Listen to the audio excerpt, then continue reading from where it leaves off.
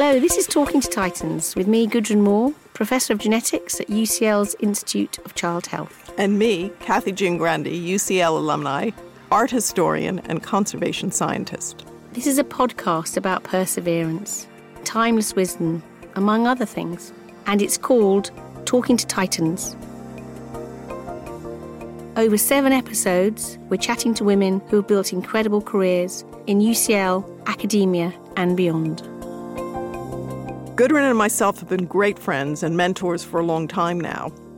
Recently, we've been having discussions together about the challenges faced by women in academic institutions and other working situations. In this podcast, we're going to open up those conversations to women who we look up to, hearing how they've managed both the highs and lows in their careers. Joining us for this episode is Stella Bruzzi. Hello, thank you for having me. Stella, you're the Dean of Arts and Humanities at UCL, but you've had a rich career overall. What have been the highlights? I was in television for about 3 years.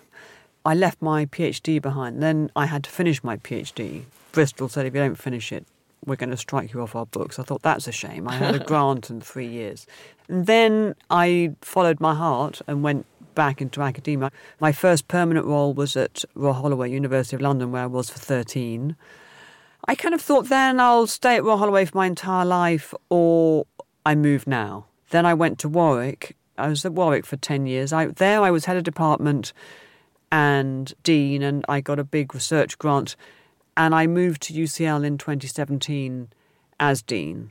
What attracted you to UCL? When I saw the job, and especially, this was a real feeling when I was offered it, I never thought I would work at a place as good as UCL.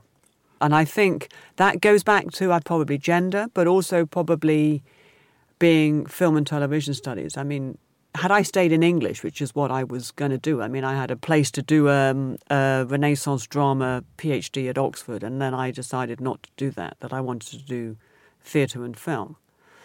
I could have had a very different life. And it's a great faculty. I was really sold on it in terms of it's got the Slade, it's got various other things. It's the sense of history as well as dynamism. What are the highlights? The highlights of my career? Probably, I do remember getting my first permanent job. That was a big one. I was getting married end of the week. So I was sort of choosing the hymns for the church still. And then I was just about to go on my hen night. And I got the call saying I got the job. And although it was incredibly badly paid, it was a job. It was a job. It was just over half what I'd earned at the BBC. Wow. So it was a significant pay drop. But I thought I've made this decision to change careers. So you were following your heart rather than your pocket. I was following my heart rather than my pocket. And it very much felt like that for quite a few years. And you would advise people to do that in their career choices? I think ultimately that's a really important decision. I have seen people who work in order to fund their life, as it were. And my father's very much always been one of those. He was a chemical engineer all of his life. He hardly ever talked about his job. I think he quite enjoyed it, but it wasn't all-consuming.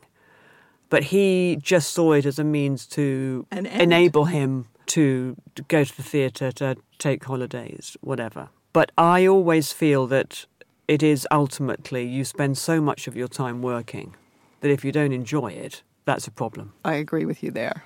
Yeah. When you think about how much time you spend on your job. But there is sometimes an issue of having enough money to live on within a family. For example, if you need to have childcare.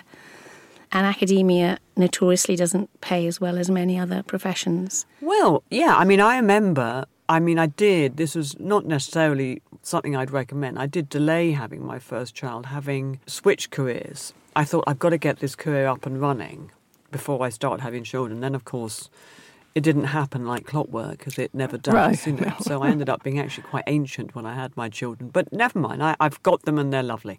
But I went back to work. I was living in London at that point, and I did the sums, and I hardly had anything left. I worked out with a colleague that London day nurseries in those days were the equivalent of Eton in terms of the amount of money. Because, well, Eton was only for term time, but this was every day, including if you wanted to do it Christmas Eve. But a female colleague of mine said, Stella, don't do the sums. You've made a decision. You've made a decision to carry on working. It'll just crucify you if you sit there and say, I feel hard done by. Because you can't take it back. I mean, you can't take the child back and say, I can't afford you. Yes, you can't take the child back. And it would have not been sensible in the long run to have given up the job. You make it work, don't you? How did you make it work? How did I make it work? I swapped 2 days. I had a day off on Friday and I worked for a day at the weekend. So I had that as my research day became a weekend day, so that our son had 3 days out of 7 of parent as opposed to nursery. Although I think actually he quite liked nursery, but I don't. And I've always commuted. Suddenly the traffic, I used to rely on the M25. Nothing was moving, and I'd arrive late to pick up my son. And if a friend hadn't been able to pick him up, well, then I had very angry nursery people. And you have to pay a fine now. Yeah, now, yes. Do you? Oh, yeah. Oh, well, it was different in 1999. How much of a role do you feel gender plays in our career choices? I think directly or indirectly quite a lot, quite a big role. It's always, then I'll think about academia, but it's always interested me the number of film editors, film and TV editors who are women. And although I haven't done any research of this, I'm assuming it's because it's more regular, it's closer to home, you're not going filming, it's easier if you've got kids. Directors of photography, there are more men. Right. And I mean, as I say, this is not a scientific study, but I think it actually makes quite a big difference. I think one makes these conscious choices. And again, had I stayed in TV as a freelancer, like my husband, I think 2 freelancers working on short-term contracts didn't sound like a good idea if you wanted to pay the mortgage and have kids. It sounded sensible to have one person who, whatever else happened, had a salary, had flexibility. Our jobs, I always say to my female PhD students and things, it is flexible. You can make it work for you. You can swap days like I did. It doesn't mean to say that you're not doing your work, but you're able to be flexible. If you've got a fixed 9 to 5 or you're doing location filming, then you're stuck. You are stuck. But today we're allowed to do that a little bit more than we were in the past because you can work from home with a computer. So it's completely changed. So changed. And I think that's so exciting for young people. Don't you think there's still a stigma, though, that if you're not there, you're not counted? Well, it was interesting. I was at Royal Holloway, then I went to Warwick. And when I went to Warwick, I meant commuting from Oxford. I was head of department. I had a 2.5-year-old who was still breastfeeding. She refused to take anything else out of a bottle. I mean, not during the day. Yeah. Obviously, I didn't take her, clamped to me to work. But when I arrived, I suddenly realised I entered a department where the female members of staff who were a little bit older than me, they were 10 years older than me, they, I think, made a decision not to have children. I think they'd thought that careers and children were incompatible. But my younger female colleagues said, we're so glad you're here. So it means that we won't feel guilty if we want to have kids. I thought, oh, my gosh. Yeah, I know. Wow. Well, there's safety in numbers, let's face it. Yeah. But they also saw someone who was able to make it work. I wasn't always well-tempered and things, but it's still, my daughters reached the age of 15, and I was head of department and quite a good one. So it was okay. So I don't think women feel the same pressure to make a decision. I think you just simply think, I will make it work. And you can make it work. And I just said, look, as long as the work gets done and the students get taught and your books get written, I'm not going to ask questions about where you are if you're not here. And it all worked.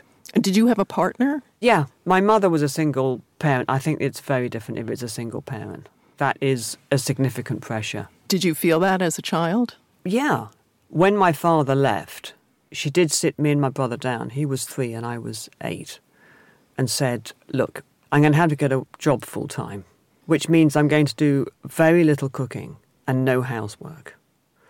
And my brother, who's still got massive eyes, just looked up at me. And I just thought, you must not rock the boat. This is the only parent we've got. This is fine. She's doing her best. She is. And one of her best friends always say, look, her friend was in the same boat. we're doing the best we can. And I felt that was fine. And I was a latchkey kid, and my daughter quite often is. But I really don't think it's that bad. Sometimes I thought, oh, it must be nice to come home and there's mum and a cup of tea and some biscuits, but... And someone to chat to. Yeah. But if you ask my daughter, she quite likes it. She says, oh, I can turn the music up really loudly. Yeah. And I can eat whatever I want. I won't have you saying, eat some fruit. Yeah. So I felt it, but I don't feel it was a negative. I agree. My children said the same thing about our situation. Did they? Yeah. Well, my children say it. they think they had much better holidays because I worked. Yeah. Yeah. Well, I was in a better mood because I worked. Because you feel more positive about yourself. Is there a job you've ever wanted to run away from? There are parts of the job. I've had to terminate contracts. That's not ever something that is easy or pleasant to do. Quite rarely, but sometimes when things get overwhelming, you just sort of think it would have been so much easier had I just stayed at home or been working in John Lewis. Oh, gosh. Yes. But I just feel that something becomes manageable if you've broken it down into its little parts. So rather than saying, I've got too much to do, I can't cope, I'm just going to go to bed. Say, okay, I can do that, I can cross those things off, and then it won't be quite so bad. Yes. But at my kind of level, it's usually someone higher up the chain who said, we want you to close down that centre, which is the example I'm thinking about. And it's very tough. But giving yourself time to do that too. I mean, to think about it is important. So by writing it down, it gives you that opportunity. Yeah, and break it down, think, how am I going to do this? What's my role within this? Who do I need by my side? So has someone taught you that approach, or is this something you've just decided? I don't think, I must have just picked it up. Perhaps someone else was doing it.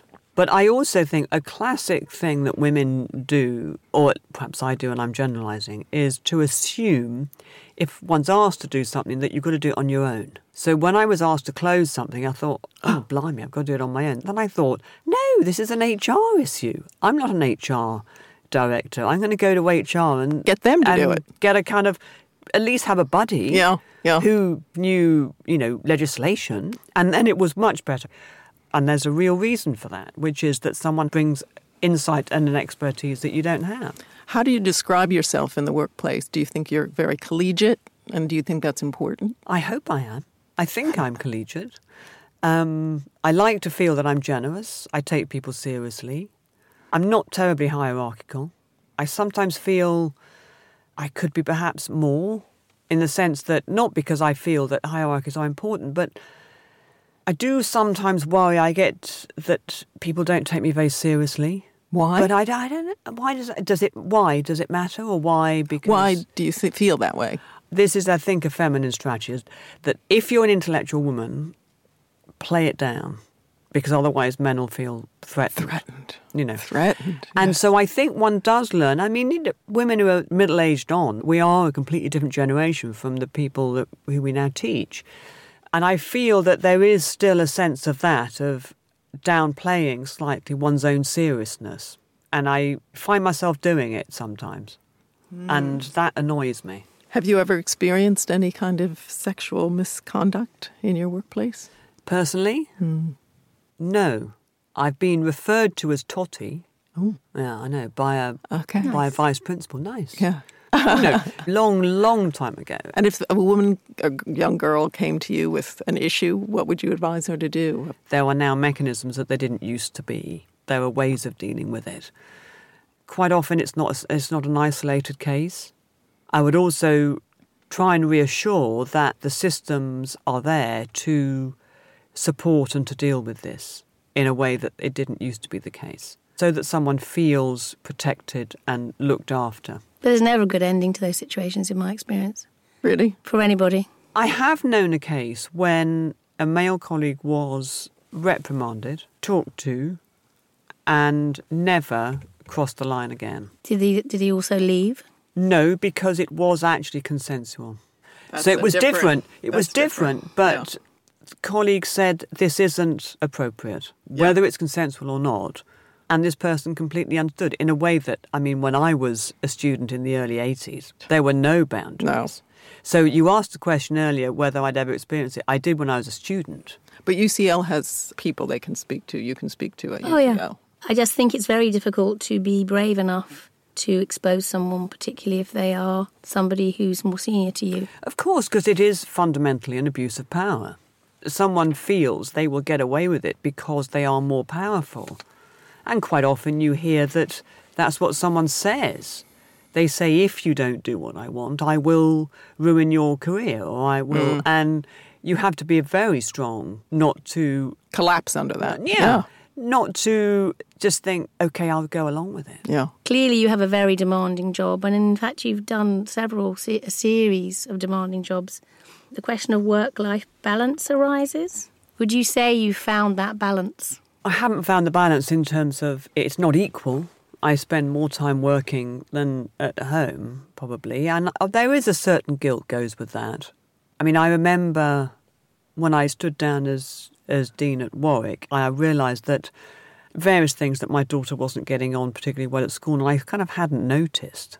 And I did feel very badly about that. But I then intervened and it was fine. But there is a guilt that certain things you miss and certain things you also forget because you're working so hard. Like a lot of my friends can rattle off, for example, when their children took their first steps or when... Yeah. I can't remember because probably it was a day when... You weren't also there. Trying to do other... Well, probably wasn't there. And I probably, but it doesn't mean to say they can't walk. Yeah. I had incidences with my youngest son who, when I left student-teacher meetings, I would be in tears. How come I didn't notice this, that he was actually failing at doing this? I know. No, it is. But you just think, well, just figure out a way to get around it. And it always works out for the best. Yeah, it does. Also, sometimes I felt guilty because I didn't feel guilty enough that I wasn't there. Actually, a very good friend of mine who's still a friend, when I said I wasn't going to go part-time or give up my job, she basically said, well, I don't see the point of having children. And I thought, no, there's a huge point.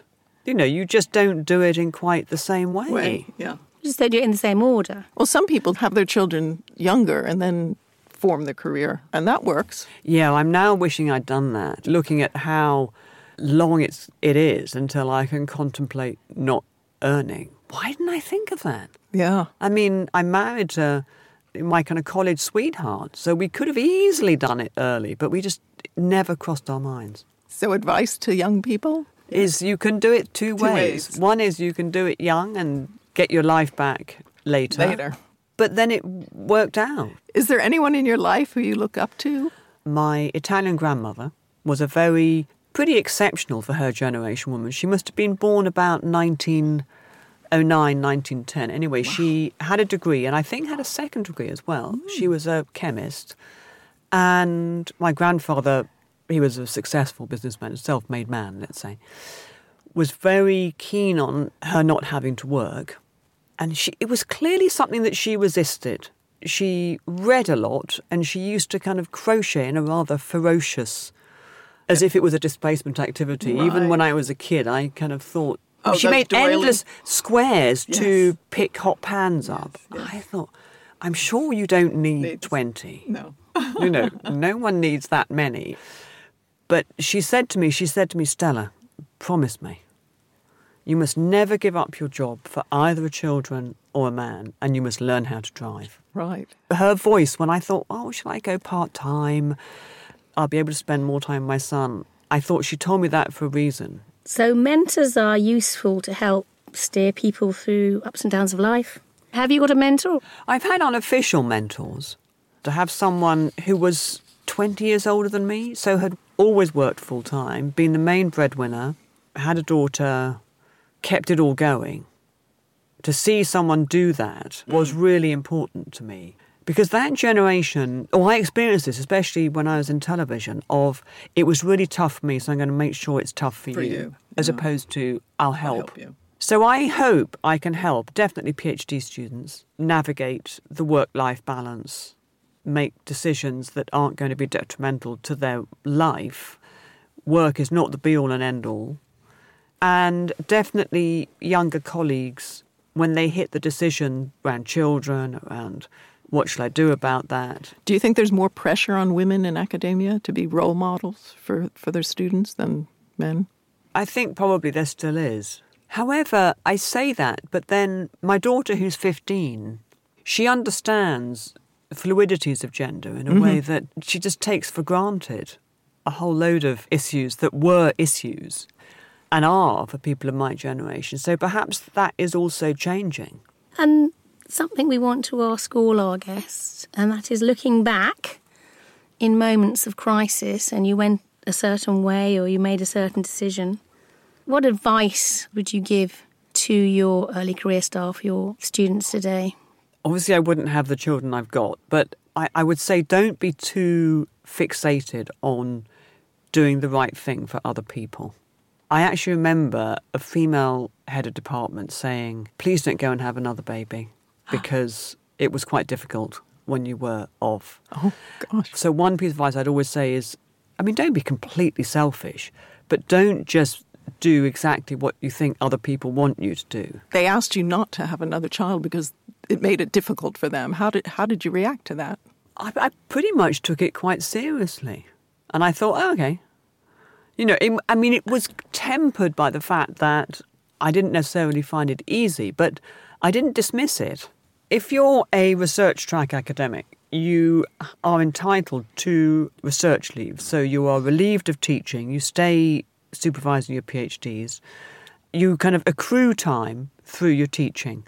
What's interesting is that maternity leave still does count towards sabbatical entitlement. You are still working, even if you're not working by teaching. And it's something you have to do for your career and for your job.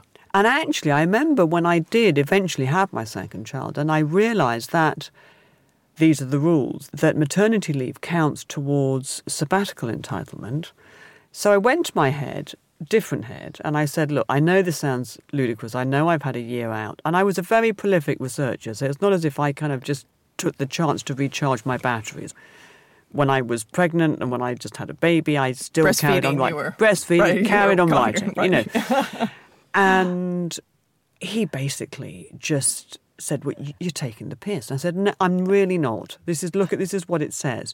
I'll wait till the spring term. I'm due in the autumn. I'll wait till the spring term. So I was able to be accommodating, and I could see some of the absurdities of it, because I do think it was a bit odd that that clock keeps ticking, whereas if you're on research leave, it doesn't. I wasn't going to give in that time. No, good for you. Nor should you. It did mean that I did produce something. Yeah. I'm thinking about it over children, that I left it several years thinking, it would look bad if I got a permanent job and within 6 months I was pregnant, so I must. And then I've got to do my first book, and then I've got to make sure I've got a bit of a career. And I was very consciously doing all of that. And I would say now, you can muddle through. Having got to the other end, you can muddle through. It can still happen. But don't be overly keen to fit in with other people's plans. Follow your heart. Yeah. What you want. But I think that's something women do. It's a much more feminine trait, is to worry about what other people think. Stella, thank you very much for joining us. Well, thank you. It's been great. We have this all the time, Kathy, when you and I talk.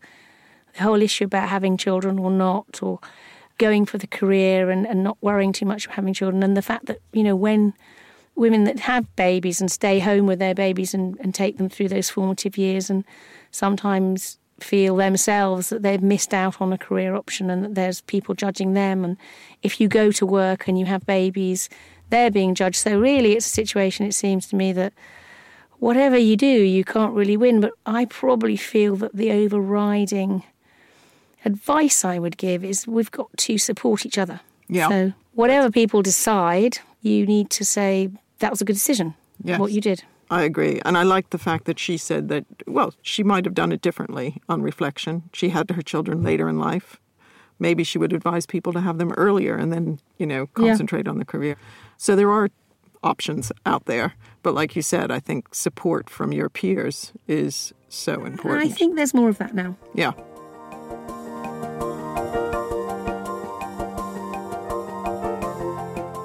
Thank you very much indeed for joining us in this episode of Talking to Titans. In the next episode, we will be speaking to Leslie Regan, Honorary UCL Doctor of Women's Health. For more information, please go to www.ucl.ac.uk/UCL-Minds/Titans. If you like this episode, leave us a review in your podcast app, share it with your friends, and tweet at UCL with the hashtag #TalkingToTitans. The series was a Whistledown production. UCL Minds brings together the knowledge, insights and ideas of our community through a wide range of events and activities that are open to everyone.